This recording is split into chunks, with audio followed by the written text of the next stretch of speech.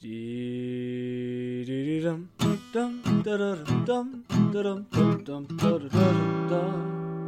Dee-dee-dee-dum, dum, da-da-dum, dum, da-dum, dum, da-dum.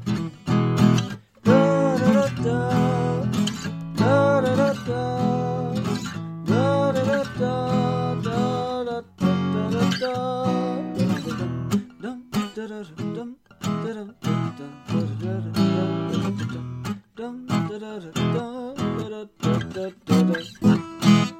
Welcome to another episode of Breaking Mayberry, the show that explores old television to figure out why everyone's brain is broken and why everything sucks right now. I am one of your hosts. I am Marty Schneider. That intro is taken on such a life of its own. I'm Dan Ludwig. And before we go any further, we do have a special guest in the studio with us today. I'm very excited. The co-host of some of my favorite podcasts, History Honeys and Sex Archie, which is about Riverdale, and also one half of the Let's Play duo Chip and Ironicus, and a guy who does a whole bunch of other stuff. Hey, Grant, I just realized do I just introduce you as Grant? Yeah, that's my name. My name's Grant. It's nice to meet you. Hi. It's on I don't know if we did your last name, but that is your Twitter handle as well. Like, your Twitter name is My Name is Grant. It's true. So, welcome to Grant. Hello, whose intro everybody. I thought I wasn't going to fuck up, and I did. It makes you sound like a more definitive being. You are monosyllabic. You are Grant. I'm the Cher of podcasts. Yeah. Like Bono. I was thinking more like a god in a 70s movie. Like, you descend from the heavens and tell, like, Sean Connery to kill people. Ladies and gentlemen, Grant! Yeah, that's the way to say that. Grant, thanks for being on the show today. Yeah, I'm already sorry. No, I'm so happy to take time to talk about a television program where people aren't being shot in the woods. That's nice. It's a much calmer, cooler life in the town of Mayberry than whatever's going on in upstate New York on the CW these days.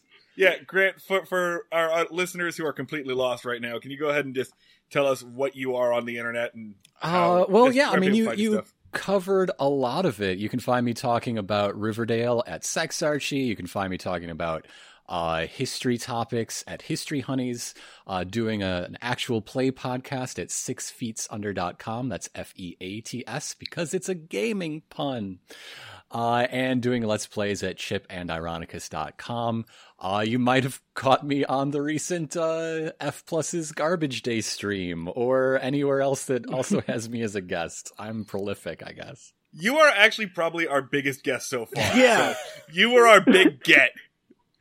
Yeah, no, I mean, if that, list of credentials didn't already establish that. It establishes that I have a microphone and don't get too much sleep. That's what it establishes.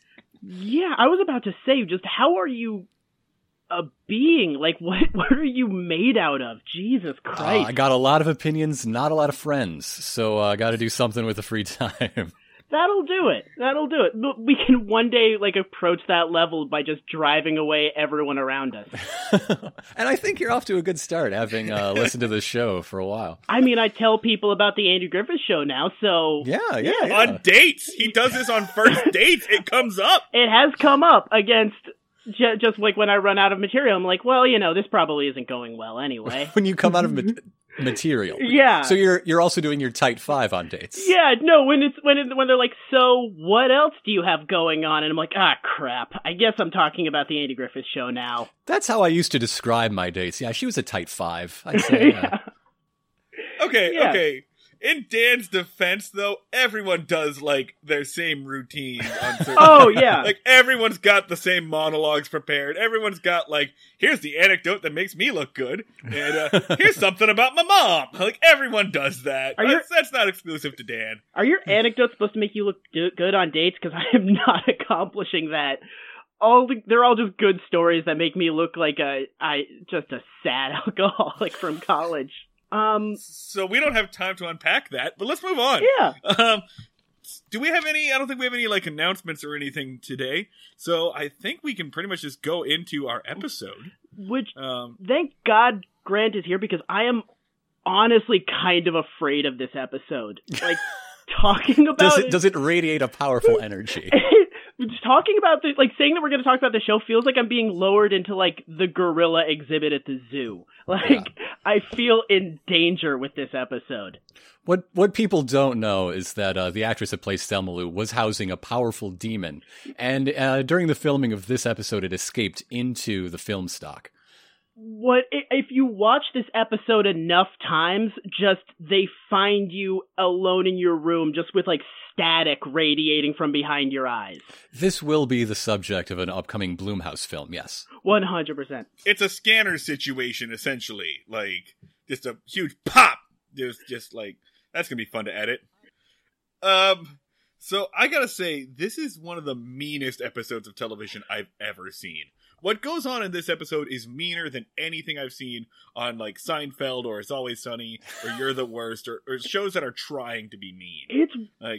It's one of the darkest episodes of a TV show I've ever seen, because you have two options watching it, which is either take the events like as they happen at face value, which none of the things they're doing make sense, or draw some conclusions about the events of this episode, and you can only go to the darkest conclusions. We should start talking about what the fuck we're talking about. All right, yeah. So here's the one-sentence summary from Wikipedia. Barney joins the Mayberry Choir, but proves to be a terrible singer. Not wanting to hurt Barney's feelings, Andy must find a way to keep him in the choir, but neutralize his singing. So that's the intro to the episode. The episode that we are talking about is Season 2, Episode 20, Barney and the Choir. Originally airs February 19th, 1962, written by Charles Stewart and Jack Ellenson, and directed by guy who has a 10:30 reservation at the downtown IHOP, Bob Sweeney. Banned from not one, not two, but 3 Frank Sinatra open mic nights, Bob Sweeney. Only ever cries when Mr. Holland's Opus is on, Bob Sweeney. 1985 Pontiac Fiero in a human body, Bob Sweeney. Guy who does finger guns at every single staff meeting, Bob Sweeney. Voted Eisenhower in 1968, Bob Sweeney. His black friend laughed at that joke, Bob Sweeney. A character that Golden Age Batman straight up murders, Bob Sweeney. Met his third wife on his first honeymoon, Bob Sweeney. Capitalizes the first letter of every word in his Facebook comments, Bob Sweeney. He keeps his socks and gloves on during sex, Bob Sweeney. Way too into his town's high school football team, Bob Sweeney. B to the O to the B to Sweeney, giving you advice like Mr. Feeney, gives the direction to Barney's erections like John Cena, you can't see me. His cologne is just called Leather Couch, Bob Sweeney. Forward, forward, forward, forward, forward, forward, I saw this and thought of you, Bob Sweeney.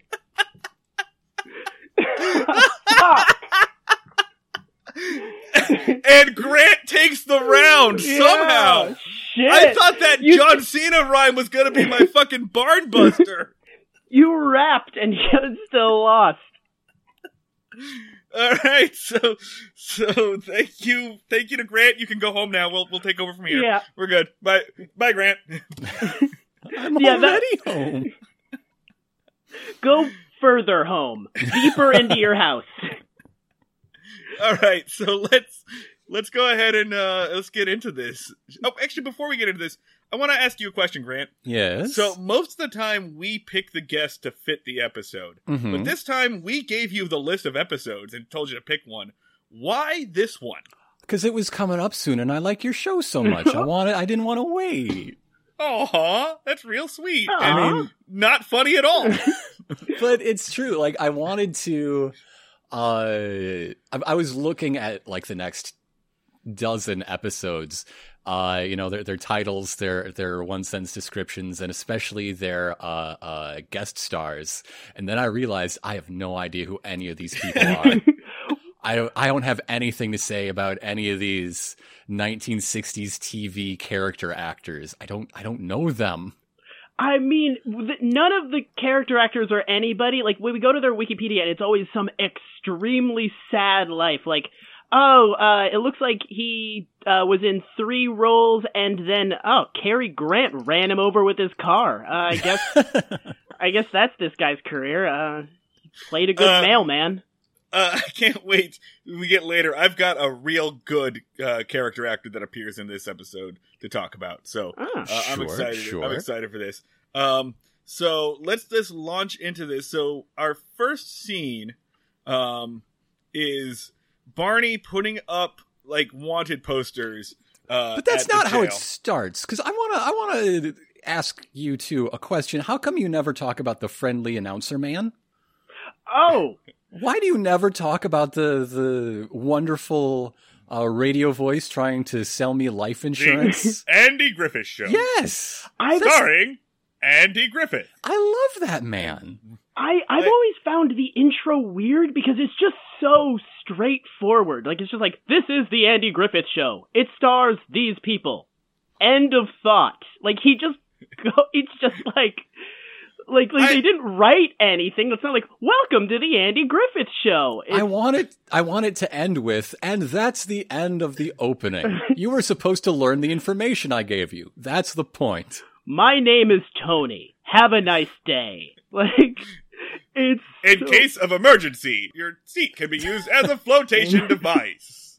Like, I guess we've just never done it because I kind of always thought that the Andy Griffith Show intro was so ubiquitous. Like, if you know one thing about the Andy Griffith Show, you know the intro. And so I guess you know the whistling.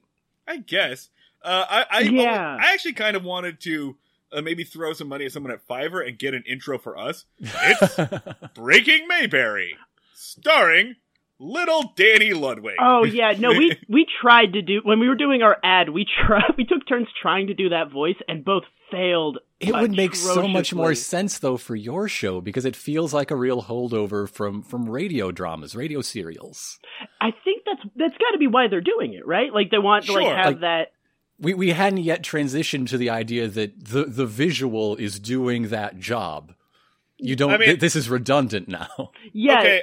On the off chance that you don't know what the intro to the Andy Griffith Show is, it's the whistling that you're very familiar of, and it's just Andy and his son Opie walking down a dirt road to a fishing hole. And by the way, the fishing hole is the name of the song that's being whistled.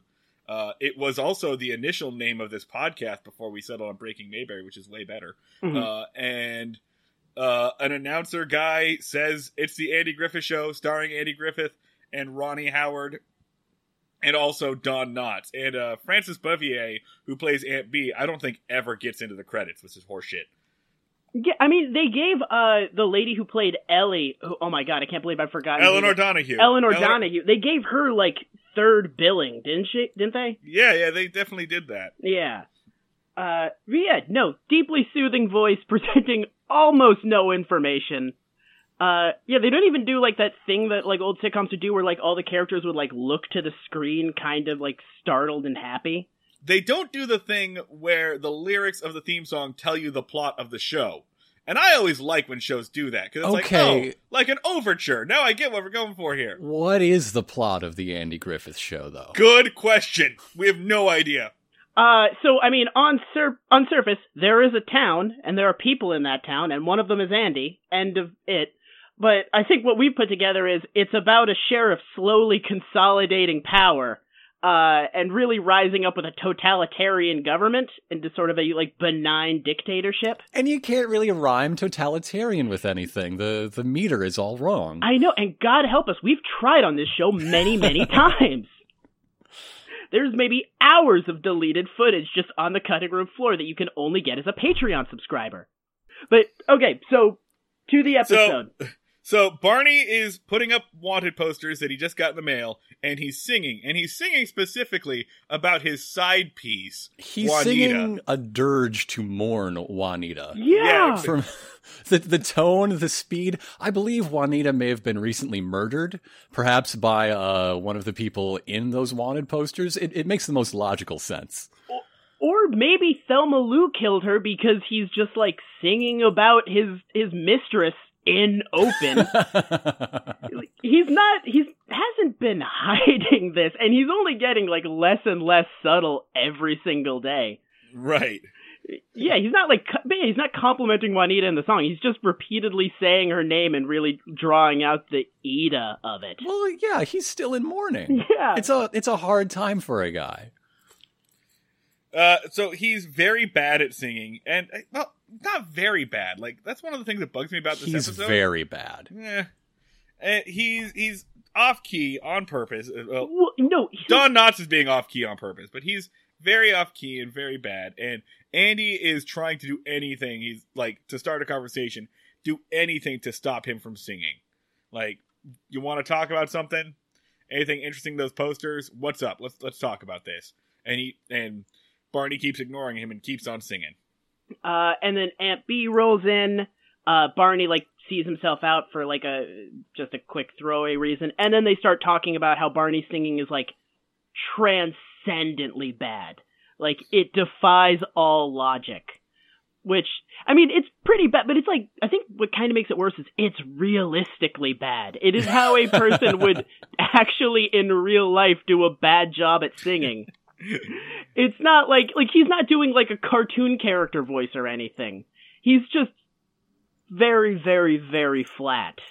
Yeah, and Andy goes on to talk about how it's not necessarily that he's bad, it's that he's just bad enough to get under your skin, and presumably this has been going on for all the years they've known each other. Yeah, this is a retcon too, because we've seen Barney sing before. We've seen him harmonize with Andy. We've seen Andy even tell him to jump in and sing on stuff before. We all know that continuity between television episodes was not invented until 1979 by Mobile Suit Gundam. Everyone knows this. Yeah. No, the 100% tracks. They were that tracks. Mobile Suit Gundam was actually known as the show with continuity, and then after you've been watching for a while, like, I think there might also be fucking robots in this. Back then, like, you would see, like, episodes, like, wildly out of order and, like, months apart. So, fuck it. Yeah, who gives a shit? Yeah, no, again, being super nitpicky, this was never meant to be watched the way that we watch it. Whatever, move the fuck on. Yeah. Barney, like, comes back in and starts immediately singing, and Aunt Bee, who's been like, it's not that bad, just relax, immediately tries to make him eat a sandwich, just like forces a sandwich into his mouth. And then her and Andy are just like, really eat it, savor every second, keep your mouth full for the entire time that we are here. It is a good thing that Aunt Bee brought her patented peanut butter and epoxy sandwiches. It does seem the right recipe for the day. I almost said peanut butter and cock sandwich, but I meant like the carpentry material, and I was like, that's gonna sound so different. I couldn't hit the L in that spelling hard enough. So the plot enters in the form of a guy named John Masters. We've never seen him before. And he's apparently the choir director for, I don't know if it's like the town choir or like the church choir or whatever, but he's a choir director, and he comes in and he tells Andy that their first tenor has just dropped out. He's got a new job that sends him all different places, and he can't make practices anymore. And this choir director has clearly been sweating over this. I imagine that's why his suit appears to be 1.5 sizes too large. Yeah. Okay. He's not swimming in it. He just looks like he shrank a bit. Like we put the choir director in the dryer on accident. Does anyone else get the feeling that the choir director looks like Barney Fife from an alternate dimension? Yes. But the good dimension, where things are going great. Like, he looks like Barney Fife, like, from another world where he went to college and got his shit together. And got that jowl surgery. So, you all know where this is going. Barney begins to sneak around and kind of do some weird acting here, where he's like... Real weird acting.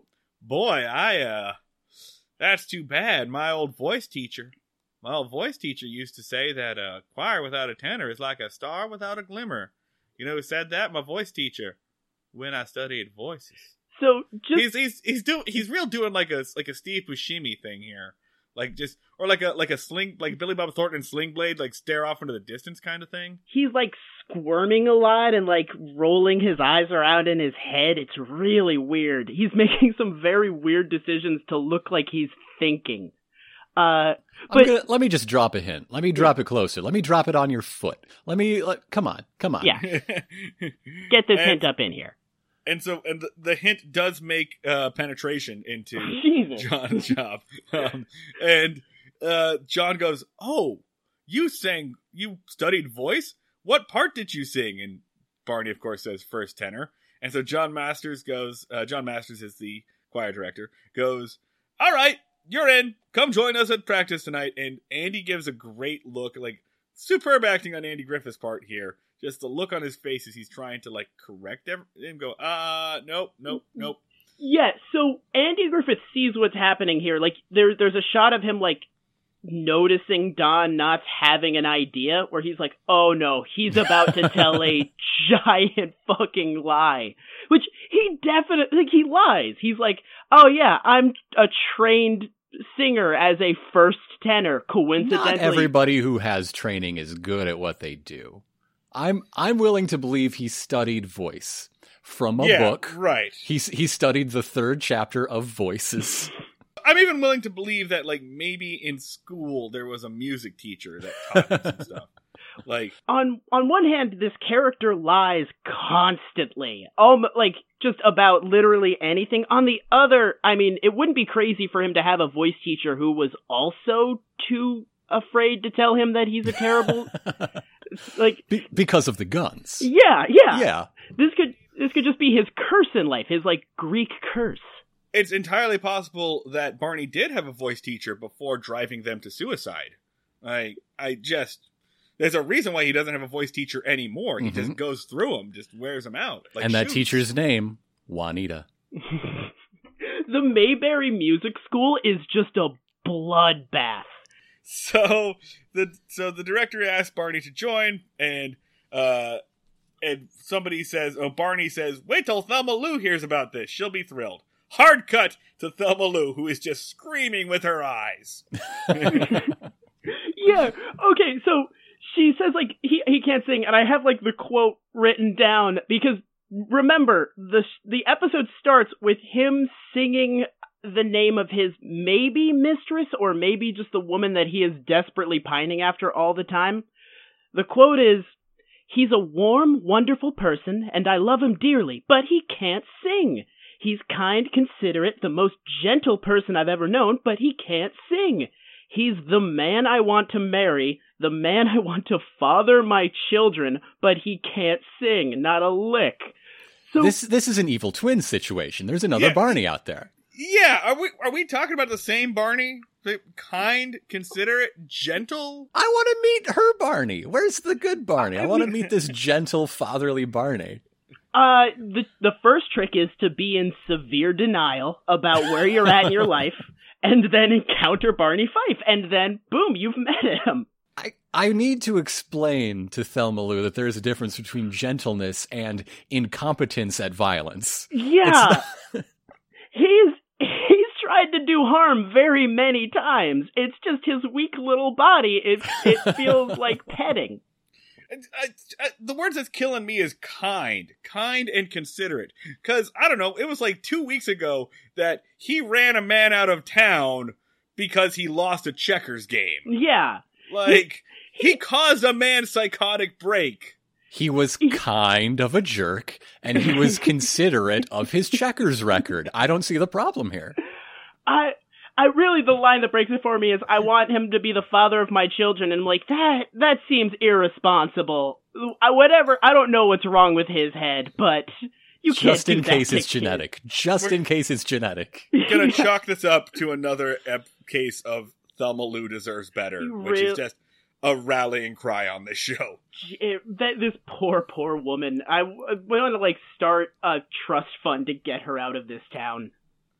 So the next scene is the choir practice, where they sing the only song I think they know, which is good old 14A, which is actually called, Grant, what is it called?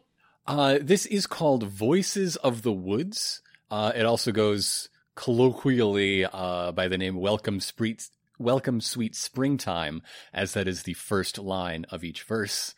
Yeah. But it's an old song. It's over 100 years old. If you want to find the sheet music to have your own Andy Griffith tribute show or LARP or anything like that, you can find it available at the Library of Congress website in PDF. Grant dropped it in our chat for the episode, and I'm flipping through it right now. It's available. It's there. It's a terrible song. I want to point that out. This song sucks. This song fucking sucks, man. I don't know if I'd say that it sucks, but I do know that they sing it about 12 times and only the same 10 seconds of it over and over again. Song 12C is Hey Ya. Just flip a few pages back. Come on, what the fuck, man? The things this episode does with this song is like Guantanamo Bay torture, where it's just, welcome to springtime, over and over and over and over. Like it's trying to break you. They start to sing, and our choir director realizes, well, somebody's very flat. They sing again. Nope, someone's definitely flat. So Barney, being Barney, sneaks up and he says he's going to volunteer to move around and find out who the flat singer is. This choir is 12 people, max? Mm-hmm. Yeah. There's not a lot of room to move. No. Right. And he's trying to be like the choir Gestapo. He's immediately just volunteering to be the choir narc. Yes, yeah, exactly. Yes. That's what Barney does. He's like, "Hey, what's up? How's this situation going? Do you need a narc for any reason?" Yeah, every good choir needs a conductor, an accompanist, and a snitch. He is finding bold new ways to be a snitch. Just exciting frontiers of narking. Every day at 2:55, Barney rides on a bike past the schoolhouse and just yells, "You forgot to give them homework!"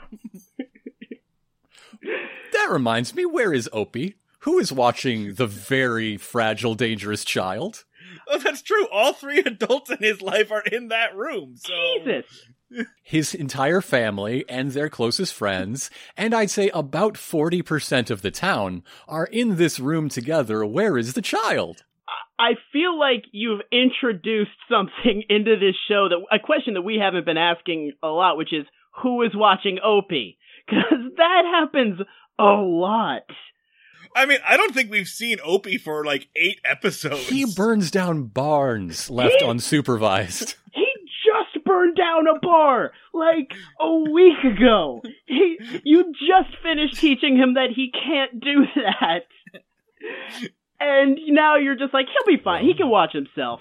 He can chill out. Well, the way I see it, his lesson's been learned. I don't need to teach him no more.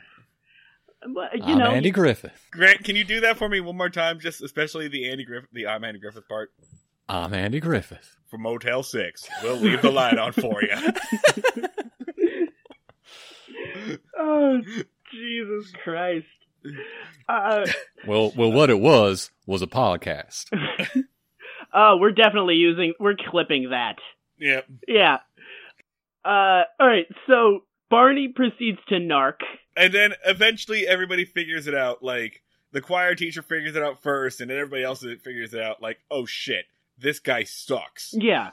And maybe we should have, had him audition or something before we just gave him the first tenor in this. Yeah, because this isn't just some podunk small town choir for funsies. There's a competition coming. There's judges. True. There are judges at their next concert to, gate the competition entry. They're in a step-up scenario with this choir, and they're going to be caught completely flat-footed. Yeah, emphasis on flat, clearly, but we should have put that in. There is something somewhat resembling stakes here, yeah, which is a novelty for this show. But yes, there will be judges for the state singing competition at their next concert, who is going to determine whether they qualify for the state singing competition or something, whatever. Whether or not they go to regionals. Yeah, if they fuck up this concert, then they don't get to compete or something. That's good enough. Yeah. So I just want to point out real quick that the reaction that Masters and the extras have when they realize that Barney sucks at singing, it's not casual, arms crossed, exaggerated grumpiness. They're all playing it upset. Everyone is horrified and basically they're doing the acting as if someone had just shot Andy Griffith in the head in the middle of the scene. And they keep doing that throughout the episode. It's really weird. So back at Andy's house, Thelma Lou enters the living room, and basically they're like, "Were you followed? Does anyone know you're here?" Like they're planning to assassinate Lincoln.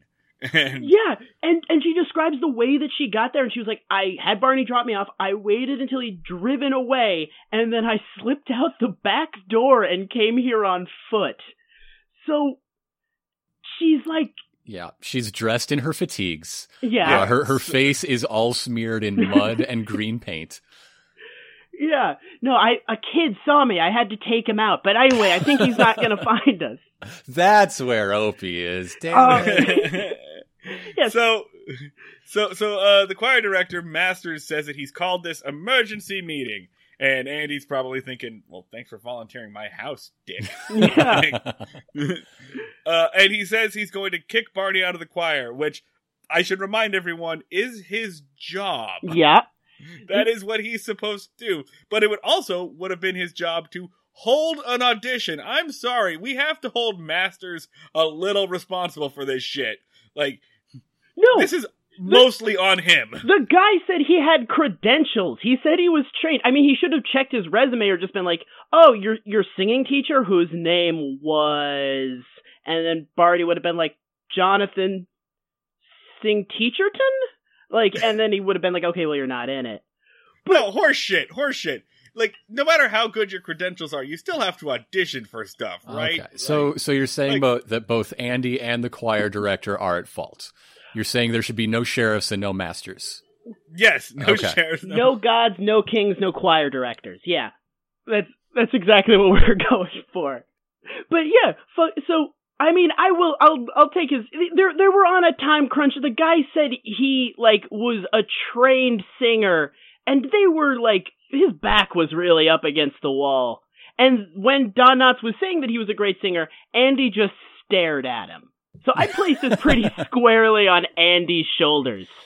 All right. So anyway, he's gonna kick Barney out of the choir, and Andy's like, "Well, you can't do that." And not on the same day you invited him to join. Yeah, you can't do tomorrow then. Tomorrow then.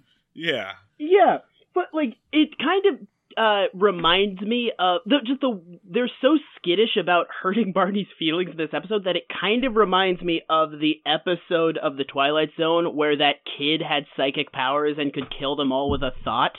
They were like, you can't upset Barney.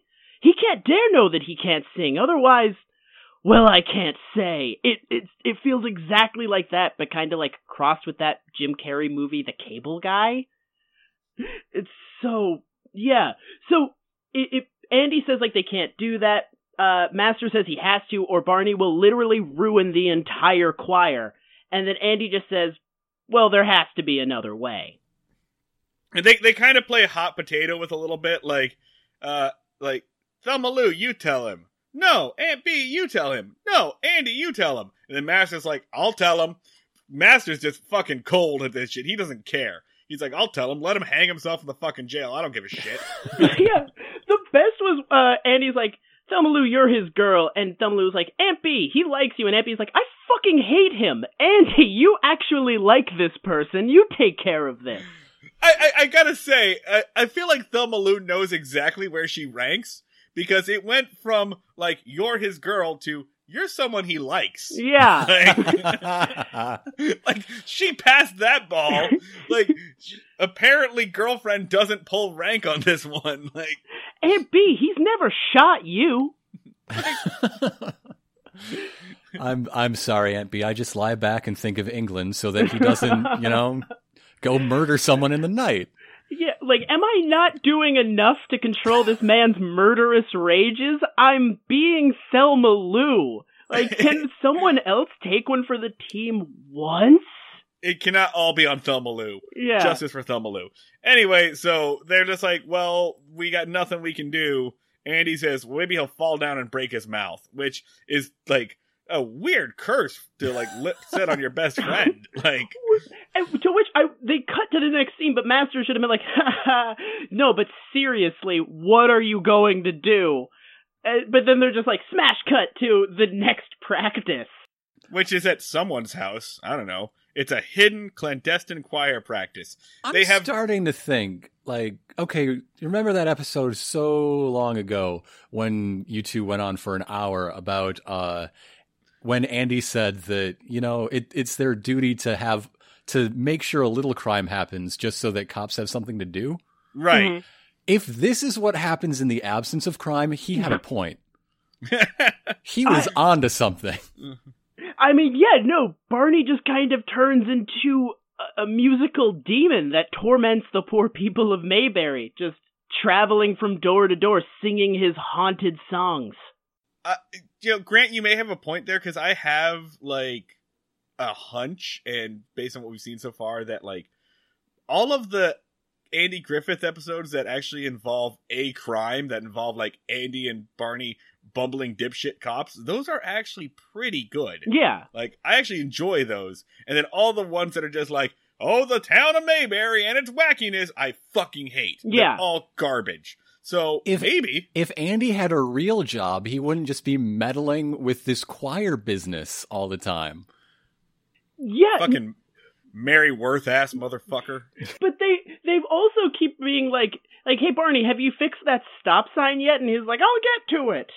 I'm busy fantasizing about murder. They have him like non-crime shit for him to do, and he's just like, no, I need to go sing in people's foyers.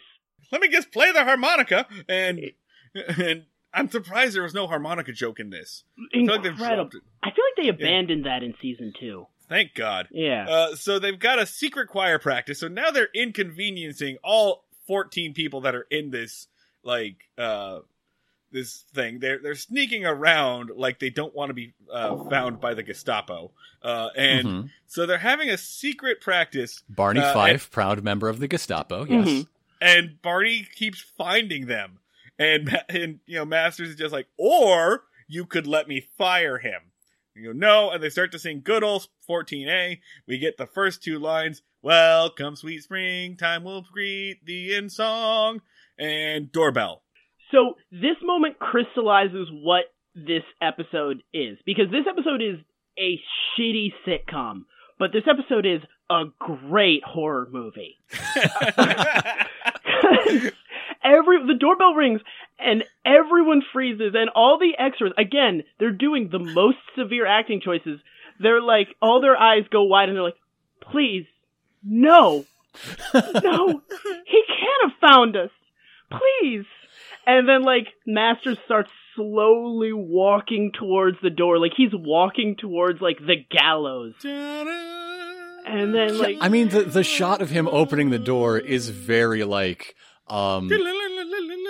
it's very like the shot of opening the door in The Thing from Another World. Yeah, and honestly, if they had just quickly cut to one of the people in the choir quietly sobbing, it would have been not even a little bit out of place. But then this is what I think horror music sounds like. Yeah, no, or just fucking, like one of the women doing the Hitchcock scream, putting her hands up to her face. As Barney like bursts through the door like a fucking xenomorph, just like, hey everybody! I'm surprised he didn't have the axe. Yeah, he just like gangly waving his arms, like, hey everybody! It's Barney here to join choir practice. Through a crazy series of events, I happened to be in front of your house, and I heard you sing. Dan, I love your notes sometimes, because you have a note written here that says, everybody looks like they're in hell. They do. They start to sing, and everybody's eyes are screaming. It's insane. Everybody is so, like, visibly unhappy. So next scene, we're back in the jail, and Masters is like, I'm going to fire this guy. Because otherwise, whoever's in charge above me is going to fire me, because I'm not doing my job. That's definitely how choir directors work, where there's a seniority change. There's seniority, you know. And it gets all the way up to the Secretary of Health and Human Services. Yeah, no, Masters is going to have to turn in his badge and his gun if he can't get this choir under control. So the concert is the day after tomorrow. But again, they dwell on the need to solve this problem. We can't have Barney sing, but we can't tell Barney he can't sing. They talk about protecting Barney's feelings with all the weight, like deciding who's going to shoot Old Yeller. I'm so sick of this. I'm so tired of protecting this fragile little man's feeling. He's bad at so many things. We can let him know about one of them. Just let him know about one thing he's bad at. You have so many options. So given the series of events and how convoluted I want to see Barney Fife run for president. And no one has the heart to tell him that he would be very bad at it, and he wins with 100% of the national vote. Or no one tells him he lost, and he just, like, tries to fight his way through the White House gate. Well, hey, Andy, they won't let me in. Andy! So, I mean, I tried to not, like, jump to a conclusion on this, but given the lengths they go to keep Barney from knowing that he's bad at singing, and just, like, the fact they're just, like, can't tell him he's bad at singing, I kind of couldn't help but draw the conclusion. I was like, if Barney finds out that he's bad at singing, he's going to kill someone else or himself. Like, he's going to climb a clock tower with a rifle. I'm still stuck on this President Fife plot. Oh my god, that would be the best way to wrap up the series. God. They don't let him know he didn't win the election. He goes off to Washington. He doesn't understand why no one's respecting him. He shoots the real president. It's just like Charlie Guiteau. 100%. And that's the end of the series. The hanging of the mad Barney Fife. That just in complete denial, just like he can't fit the idea that he's trying to pardon himself from in prison because he still believes he's president. He didn't even tell anybody that he was running. He just was like you know, like Lincoln didn't campaign for president. Like he just like just sent a letter to like to the election commission just saying like, hey, I'm running, and then was like couldn't fit the idea that he hadn't won into his head. I think statistically one of our listeners has to write fanfic. If you could just like crank that out for us real fast, that would be awesome. Send us this. So, joke I should have told about 3 minutes ago. Dan, it doesn't matter if he climbs up into the clock tower with the rifle because he's only got the one round, so it's not a big deal. That's true. But then why are they afraid? Because they don't react with like pity. They're not like, we'll break the poor little guy's heart. They're like, no. He can't know. He can't know he's a bad singer. Are you kidding me? No. God, no. Please, anything but that. Like, it's fear. They're afraid of him knowing this. And, in fact, this leads into Andy's final conclusion, which is that after supper tonight, we'll take him in, set him down, talk to him, reason with him, and then tie him up and put him in the closet. We have to physically bind this man until he calms down. Like, what is he going to do? He's gonna do something if he finds out that he's a bad singer, because he's going to have like just this flashback to all the times that he thought he was a good singer and wasn't. Like he probably did like 8 talent shows and just immediately like have a psychotic break. You can ask for all the fanfic you want, but I want the recut of that scene where they take out the laugh track and they just linger on Andy for a bit as he sits in solemn determination to carry out this plan. Given what not having a laugh track does to like Seinfeld, I'm pretty sure that Andy Griffith's show without a laugh track could be considered a lethal weapon. Like you could drop that into hostile nations and just level city blocks.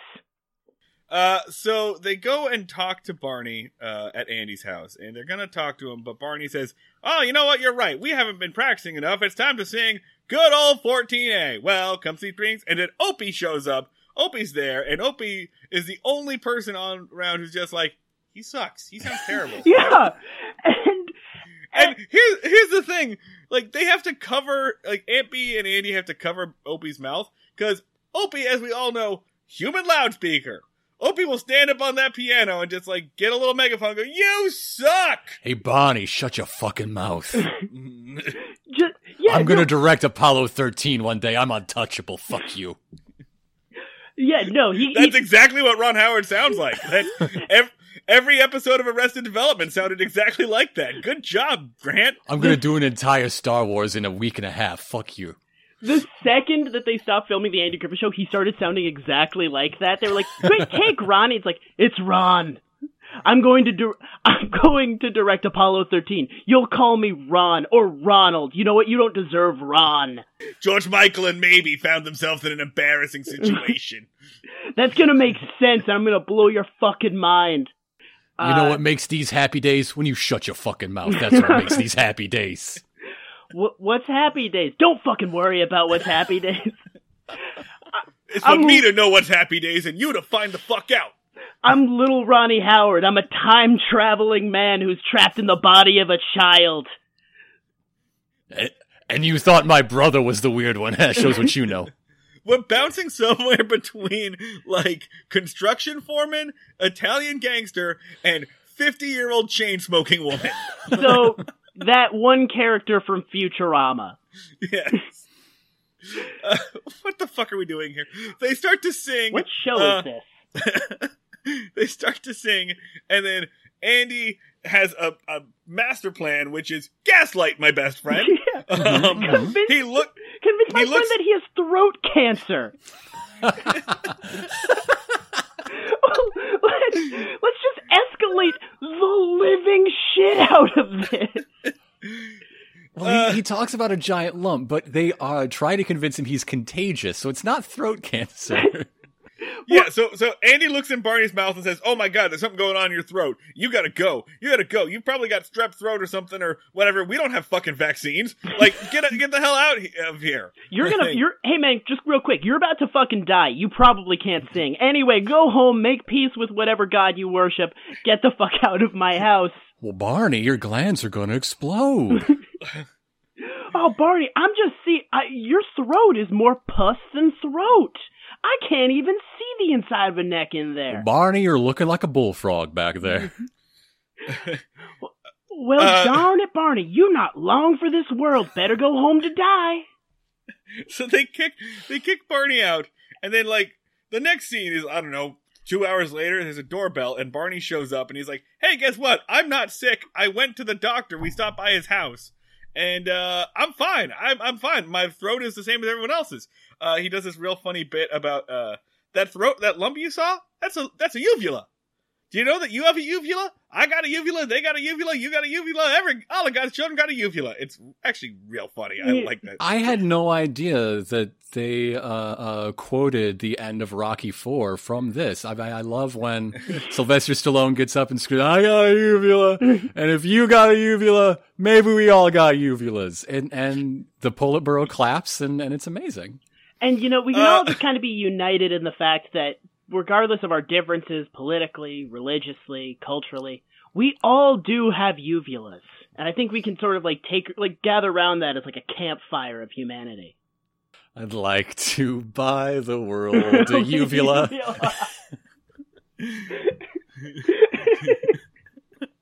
So I do want to point out that they go to Dr. Kravitz. They stop by Dr. Kravitz's house. So his dick falls right out. Just you to be beat me clear, to that joke. I wrote down Dr. Kravitz, and I was like, no one else is gonna think of the Lenny Kravitz dick joke. Everyone else forgot that happened. Fuck. So they go to Dr. Kravitz. So I just want to say the score right now is black people seen but no names, Jews named but not seen. Yeah. That's named the score. And then quietly cursed under your breath. Like, goddamn you, Dr. Kravitz. That's the score. Just so in case you're keeping track, which I am. But yeah, so Barney woke up the town doctor in the middle of the night to look at his throat so that he could sing in the choir. Again, horror movie. You can't escape him. You think you got him? He's so excited. Like, I love Barney's childlike innocence in this episode. He wants to help his friends win the big singing match. Counterpoint, no. He does not want to help. He wants to sing in the big singing match. He could give a shit about his friend. He just happens to think that his skills are entirely, key, the necessary capstone. He's the MVP in the big singing match. What he thinks is that all of his friends suck ass at singing, and that without him, they are 100% doomed. That no way in hell are they passing. So he's just like, oh, my poor piece of shit can't sing for crap. Friends need me. I better bang on the doc's door at 1 a.m. So, God, where the hell are we? The next day is choir practice. Every single scene in this is just choir practice to choir practice to choir practice. There's a concert. They need their practice. So the next thing they try is a brand new gambit. They're going to make Barney a soloist, but his soloism is going to be just recitations. He's just going to do like a little spoken word. And let me clear it up. The impetus for this, is that somebody says, "How can someone sing so weirdly but talk so normal?" And no, have you listened to this man talk? What? Again, so many times in this episode, characters say things that make me go, Barney Fife, right? They're talking about Thelma's Barney, the good twin. The Barney that we know, like, you and I are talking about the same Barney. Barney from Earth 2, yeah. Yeah, they like, he talks so normal. No, he doesn't! He always sounds like he's being electrocuted. Like low-grade electrocuted. Don Knotts sounds like he swallowed a slide whistle as a child and it never came out. Well, hey there, Anna. Oh. Don Knotts is constantly in a state of somebody squirting him with a garden hose. No! Don Knotts constantly sounds like they just invented auto-tune, but they kind of have to use like a pipe organ for it. Like it doesn't really work yet. If you play a Modest Mouse song backwards, it's just Don Knotts' regular speaking voice. Yeah. Don Knotts was the inspiration for the theremin.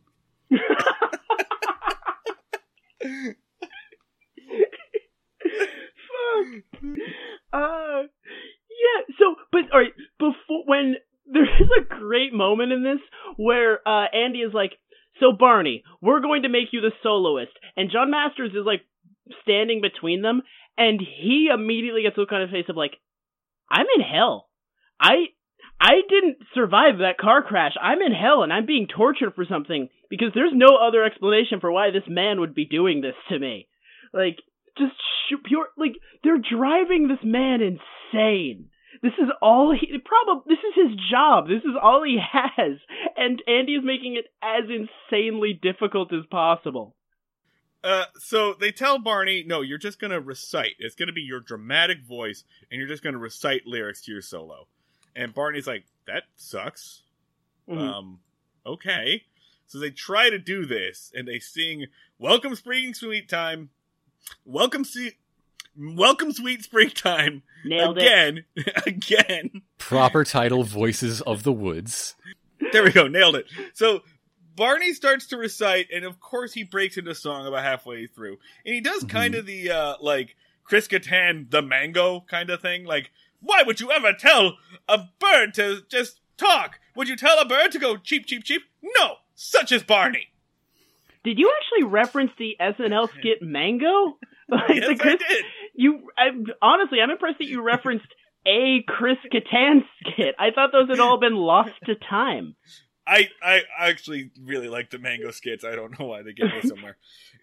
But this, I don't know why he's objecting so much. This is a recognized technique in musical performance dating back at least to Ordo Virtutum from 1151, the first morality play ever written, the ancestor of all opera.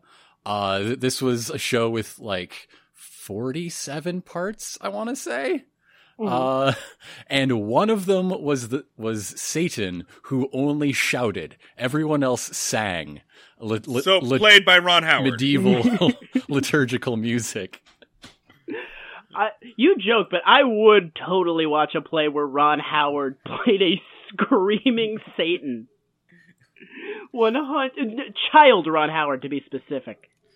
Grant, that's what you get for trying to teach people stuff on our show. Yeah. Well, if you want to hear more about that, you can listen to a recent History Honeys episode called Two Playwrights. Marty, don't bleep out the tie into his other podcast, but do bleep out all the information that he gave to our listeners. We can't have them learning things. If they get, like, slightly smarter, they will leave us. So, Andy's got another plan. And his plan is fucking straight out of Singing in the Rain.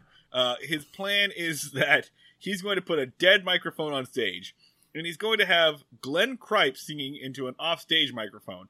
So I have a couple of questions. Number one, why isn't Glenn Kripe in the choir? He is! Okay, then...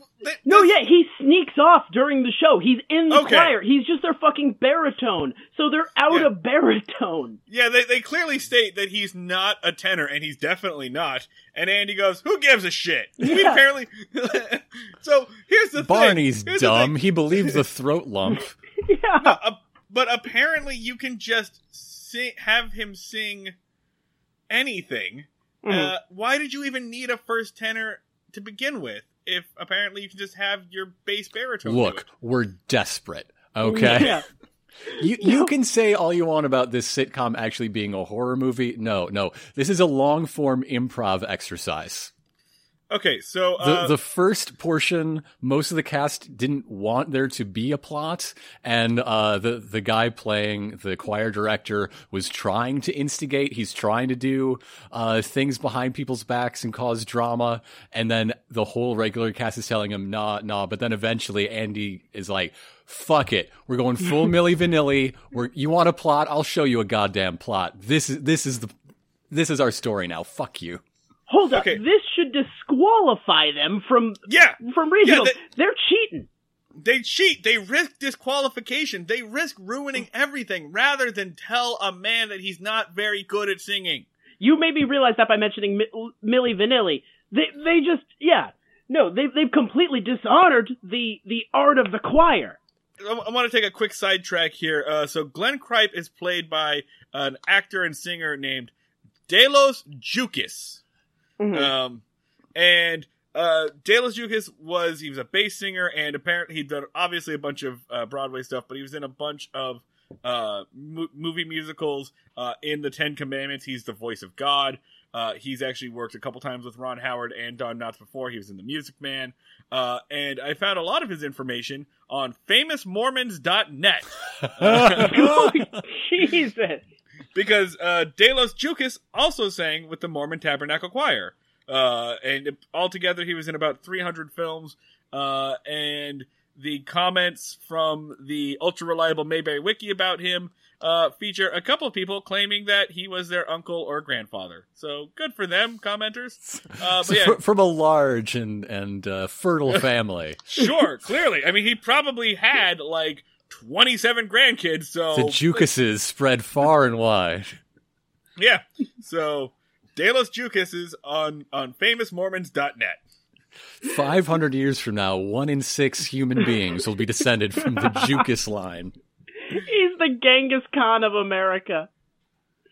Oh, Christ. So basically, I think the way this episode happened was, they came up with this set piece that they wanted to do. Absolutely. Would anyone like to hear some more Famous Mormons from famousmormons.net, or should we just leave that alone? Lay them on me. Yeah, I'm not opposed. All right, so on the front page featured is Madeline Page, David Archuleta from the American Idol, Dan Reynolds of Imagine Dragons, Steve Young, Lindsey Sterling, and Mitt Romney. Mitt Romney probably is the most famous Mormon. Is the Mitt most Romney's famous Mormon? And he's listed 6th here. He got 6 billing. Under Imagine Dragons. That's 80% of his identity as a human being that he's Mormon. And he didn't beat the Imagine Dragons guy. Well, there's the most famous Mormons, and then there's the Mormons that we want to associate with. I feel like they had to put him on the list, but they tucked him down. They're like, you like bands? Do you like bands?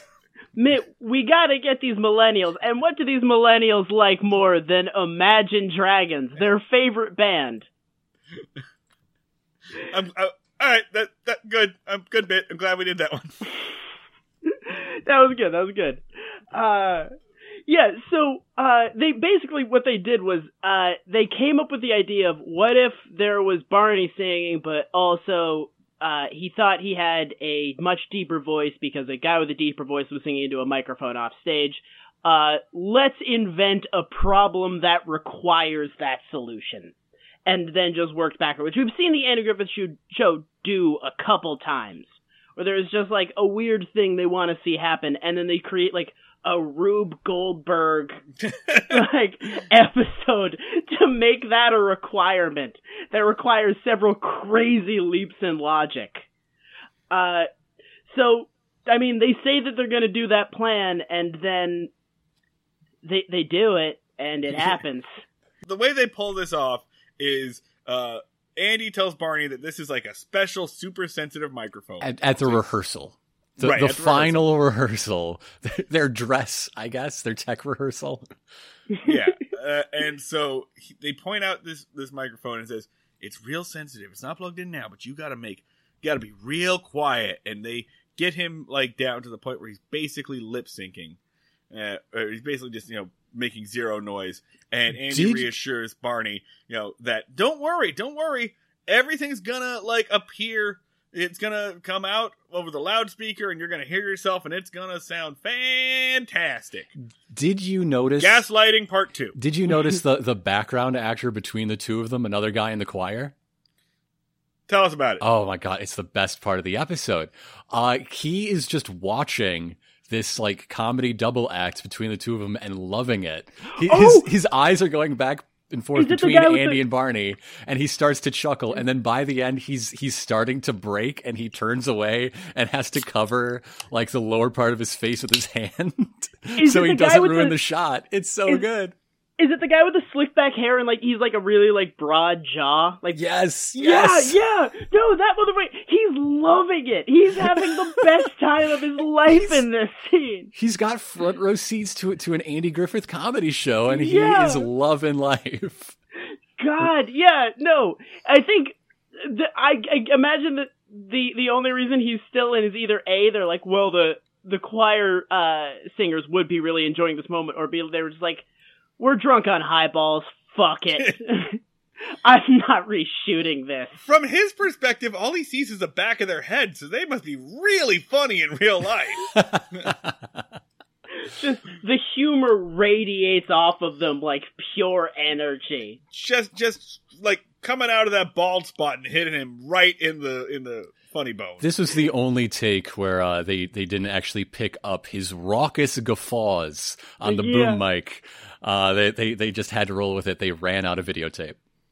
They actually have to like film the Andy Griffith Show really carefully, because by the end of every single scene, all the crew members were just like having almost epileptic fits of pure humorous joy. The key grip's job was to mop up the floor, all these people wetting themselves with laughter. They could not film the Andy Griffith Show in a carpeted area. They could not get insured. So then, as Dan pointed out, it happens. Like, the plan works. The next scene is that we hear Delos Jukas. It would be less suspicious if they use a phonograph. Like, if they use a recording. This, in the middle of the song, this dude in the back row just is like, sorry, excuse me. And he pieces out.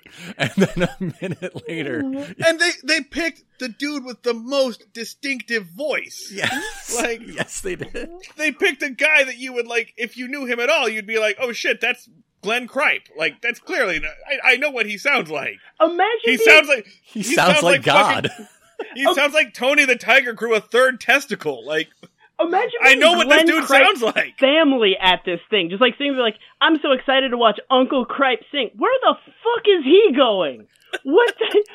Why does this guy sound like my uncle now? What the fuck is happening? Now that I think of it, my image for God is Tony the Tiger with 3 testicles.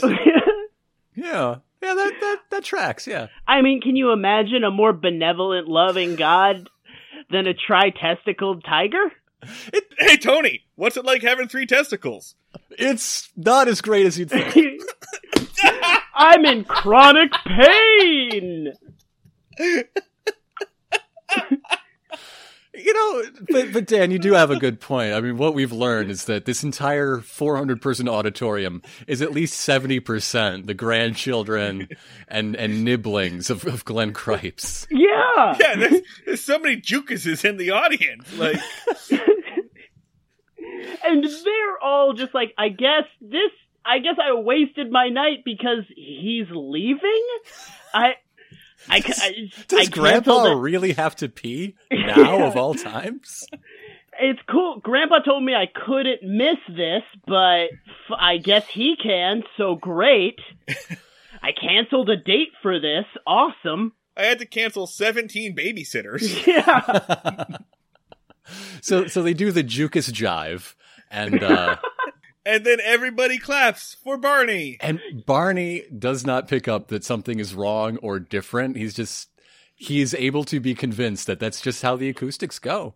And then they do that thing that's like always weird in movies where like the band comes together at the very end and they play one song and they're like, "Good night, Seattle," and I go, "That's not how concerts work."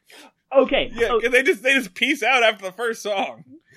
So this is the part in a horror movie where you have killed Jason. You trapped Jason and he got sucked into like the wheat thresher or whatever, and you're pretty sure he's dead. And then the stinger is the part after that in a horror movie where Jason bursts back through the floorboards and stabs you to death. All right, no. I'm gonna say something about the stinger we're about to talk about. Like, I've mentioned how mean Andy is being. This is the meanest thing he's done to Barney on this entire show. And the show is clearly on his side. We're supposed to think that Andy's doing something clever and fine and dandy. But it is a mean fucking thing to do to your best friend.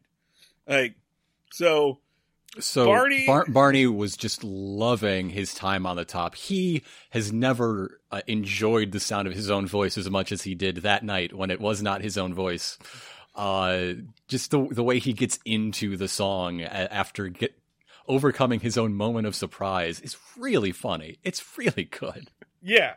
No, Don Knotts' choices in this are very good. So even now in The Next Day, yes, this stinger scene, he is riding high. He's on cloud 9. I gotta say, credit where it's due. This is a very strong Knotts episode. Oh, Knotts crushes it. Yeah. But so the next day, he's really excited. And he's like, "Wow, I couldn't even believe that was me." And Andy like passes it off. It's like, "Well, you ever hear yourself on the telephone? You know, no one knows how they really sound." And Barney goes, "Yeah, I guess that's true. Boy, I'm looking forward to singing with the choir again." And Andy says, "Oh, well, I'm afraid you can't do that." Barney goes, "Well, why not?" And Andy says, "Well, you know the prize they gave you?" And Barney says, like, what, the like $10 gift certificate to like the general store? And Andy says, "Well, yeah, no, that means you're a paid singer now. You're a professional singer, and we can't have professional singers in the choir. It would mess everything up. So looks like you're forbidden to sing with us ever again, professional singer." And Barney's like disheartened about this for like 2 seconds. Like, he takes this really well, honestly. We're gonna talk about this because I disagree pretty hard. Well, he says it like, well, that's really upsetting and disappointing, but at least now I have a backup plan. If I don't have to be a deputy, I can always go into show business. And he smiles and everyone goes on. This is so mean. It's such a mean lie to tell someone. You're such a dick, Andy. But it's the one time where he gets instant comeuppance because now Barney can never stop singing this awful song. Yeah. That's the Jason bursting out from under the floorboards where he thinks he's dead, and then he's like, "But I need to sing all the time to you because I can't be in the choir anymore." Welcome to your Andy built this labyrinth of lies in order to get what he wants, but he does not notice that he is trapped inside as well until it's too late. He has built his own labyrinth. He becomes the Minotaur. Juanita. Should we keep talking while you do Juanita him, or no? That's good. That's good. Yeah, no. So I would say that, like, I mean, Barney doesn't seem like too broken up about it. He's just like, oh, I'm going out on top. I legally can't sing with the choir anymore because I'm too good at singing. Fucking great. I don't think he's not, like, upset about it. I mean, Andy is ethically dubious, but not to Barney, to literally everybody other than Barney. He should buy John Masters a fucking car. He should at least give Mr. Jukes a $10 gift certificate to the general store. Jesus, yeah. Yeah, that's true. That's true. Mr. Jukes just got screwed out of, like, his prize that he rightfully earned. He took 10 years off of John Masters' life with this bullshit to benefit Barney's ego. He shrank another 2 inches over the course of this episode. That suit is hanging off him now. Yeah, no, God. He's basically a skeleton. It's incredible that he just didn't, like, slip out through the neck hole and it just didn't fall to the ground around him. This poor emaciated man that Andy almost killed. And Barney got a standing ovation. Barney's fine. All right, so that seems like a good segue into ratings. Let's start with the Andy meter. How good is this episode? How much did you actually enjoy it? Grant, as our guest, you want to start off? I mean, the big funny bits, the tech rehearsal and the performance were very funny. As a percentage of the entire runtime, that's not a great it's not a great endorsement, but 6 or 7. Yeah, let's give it a 7. I'm a glass half full guy today. Dan? So in terms of, like, making sense as an episode of television and being a cohesive story, I don't think it's very good. Like, it doesn't make any sense why the characters are doing any of the things they're doing. As a horror movie, which I again insist this is very good, I'm gonna put it as an 8. It's really good. There's a lot of, like, dramatic, like horror type tension, like with the doorbells and, like, the looks of dread that people are giving each other. So yeah, an 8 in that regard. I'm gonna put this at about a 7. Because as rough as we are on Don Knotts and, like, how horrible the character of Barney Fife is, I always kind of enjoy it when Barney's behavior isn't really hurting anyone, and really the, like, shittiness comes from around him as a reaction to him, rather than being caused by him or him being the source of it. And when that's allowed to happen, Don Knotts is allowed to kind of let loose and create a character that's somewhat likable in certain instances, and he can really use his, like, lanky physicality for those big moments that Grant mentioned, which are, you know, again, pretty funny. So, grading on a curve, really, I'm going to go with a 7 as well. And moving on to the FIFO-meter, how, like, fucked up and how morally reprehensible is this episode, I gotta say, I still think it's incredibly mean-spirited what, like, Andy does at the end, and the show takes his side. Like, it's not, like, no felonies are committed on this, which is a weird bar that we have to, like, meet at this point. Yeah. So, nobody commits a felony, but they do, like, a man does gaslight the shit out of his best friend 3 times. And, like, they inconvenience everybody and also deny the Jukas family a beautiful moment so that they could protect, like, the feelings of this one dipshit, rather than just have any kind of, like, conflict whatsoever. I'm talking a lot to basically say, Fife score, I'm gonna say also a 7. So, yeah, it's not the worst, but it's shitty. It's real shitty. I mean, poor John Masters, like, is pushed to the brink of his sanity, which is very well acted by whoever the dude who plays John Masters is.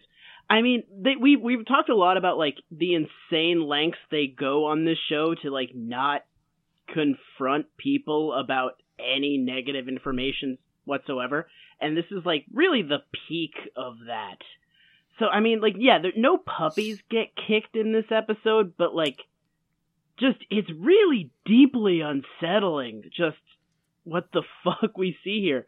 Because it's basically a bunch of people being put through hell for almost no reason whatsoever. Like, a bunch of people have to, like, go to clandestine choir practices and waste a shitload of time and do a bunch of really stupid bullshit for no reason. So, I guess, like, a 6? By the way, the guy who plays John Masters, his name is Olin Soule. He was in a bunch of stuff. He was the voice of Batman on Super Friends. Are you shitting me? Yeah, apparently. And we're going to see him a couple more times. I guess there's a few more choir-based episodes. So we're going to see John Masters at least 4 or 5 more times. He is the least Batman person ever. That's incredible. Yeah. Super Friends, That's dude. true, yeah. Grant, you're... I mean, after the ending, I take a very different tack on this episode than either of you. Like, I agree that Andy was very cruel to his so-called friend, but like, if you look at what happened, Barney got everything he wanted. Even so, he got to have the performance of his life. He got recognition. He got $10. That's not nothing. Yeah. Mr. Jukas was clearly harmed, but for all of Andy's deceptions, all that he got was a headache for himself, painted himself in a corner where he can no longer try to deceive Barney away from singing in his ear 9 hours a day, every single day of his life. Like, he is getting his karmic comeuppance for his cruelty. So, yeah, this is probably the first time we've seen Andy face consequences. This might be the most morally consistent the show has ever been. I mean, no, but like, it is definitely sympathetic to Andy's motivations, but I think it reveals that his tactics are not always suited to the case. At least once, at least one time. You know what I'm gonna say though is that Andy's crime for all the stupid shit that he did over the course of this episode, his punishment for that, is the first scene of the episode. Yeah. So, Andy, for your crimes, you are deemed to the thing that was already happening anyway. Well, yeah, this came out before Mobile Suit Gundam. We had to stick to the status quo. Yeah. No, before Mobile Suit Gundam, there was no expectations that viewers had any sort of long-term memory. They were just like, these people have already forgotten the first half of the episode. So I guess I'm saying Barney meter a 4. All right, 4. Fair point. I think I'm about ready to wrap us up here, folks. That's it for this episode. This episode was, of course, season 2, episode 20, Barney and the Choir. We're gonna circle back and do Opie's Metal, because Opie's Metal is nothing, so we'll probably combine that with an episode that is something. Yeah, we'll figure something out with that. Grant, thank you for being on the show today. Oh, thank you for having me. I had a good time. Yeah, normally this is where I let people promote stuff. But we did that up front, so I'm going to promote our own stuff. Oh, no, cool. Grant, promote your stuff again. Okay. This if is how it works. If you liked hearing me talk about television, you can check out Sex Archie, where my wife and I do just that. We do Riverdale recaps, which is a show that everyone recognizes has a lot of wild shit in it. So it suits the treatment a little better. The third series just wrapped. By the time you're hearing this, it might already be out on Netflix streaming. So we are happy to be your companion and or replacement to see the best show on television. And they have the People's Choice Award to prove it. Yeah, Marty, never let them not do endorsements of their stuff. This is the format of the show. We don't fuck with the formula. And if you like me talking about old stuff, you can also hear my wife and I on History Honeys, alternating who is teaching who some fun stuff from the past. Like I mentioned, I have an actual play show called 6 Feet Under. I would really recommend the Monster Hearts 2 mini series we have going on. There's only 4 parts out now at this time, so it's not a big intimidating backlog, and I'm very proud of it. And you can check out chipandironicus.com, where my best buddy from high school and I play video games together. He does the playing, I do the talking, and he's also the funny one, so I don't know what my point is there. That's where you can find Grant. If you want to find us on the internet, don't forget we are on Twitter at Break Mayberry, on Facebook.com/Breaking Mayberry. Instagram is Breaking Mayberry. On Twitter, I am at Schneid Remarks. That's SCHNEID Remarks. I'm at the Luds, 2Ds. Oh, Grant, where can we find you on the Twitter? I'm at Gen, GEN_Ironicus, IRONICUS. That's pretty much it for us. Remember, if you like the show, you can support us on Patreon. If you don't want to support us with your money, you can always give us a wonderful like, share, subscribe, share us with your friends. Those reviews, those ratings that you leave on the podcaster of your choice, but preferably Apple Podcasts, those really help the algorithm, put us into people's search engines and get us into the ears of other listeners. So that's a fun, simple, and easy way that you can support your local Breaking Mayberry. Other than that, don't forget that the music you heard before was done by Max Ludwig, who is on Twitter as @SleepTalkie. The music you're about to hear is Appalachian Coal Mines by the band Ask Again. That's it. That's all of our stuff. We'll be back in a couple of weeks with probably a combination episode. Until then, we will see you all down at the fishing hole. Y'all come back now.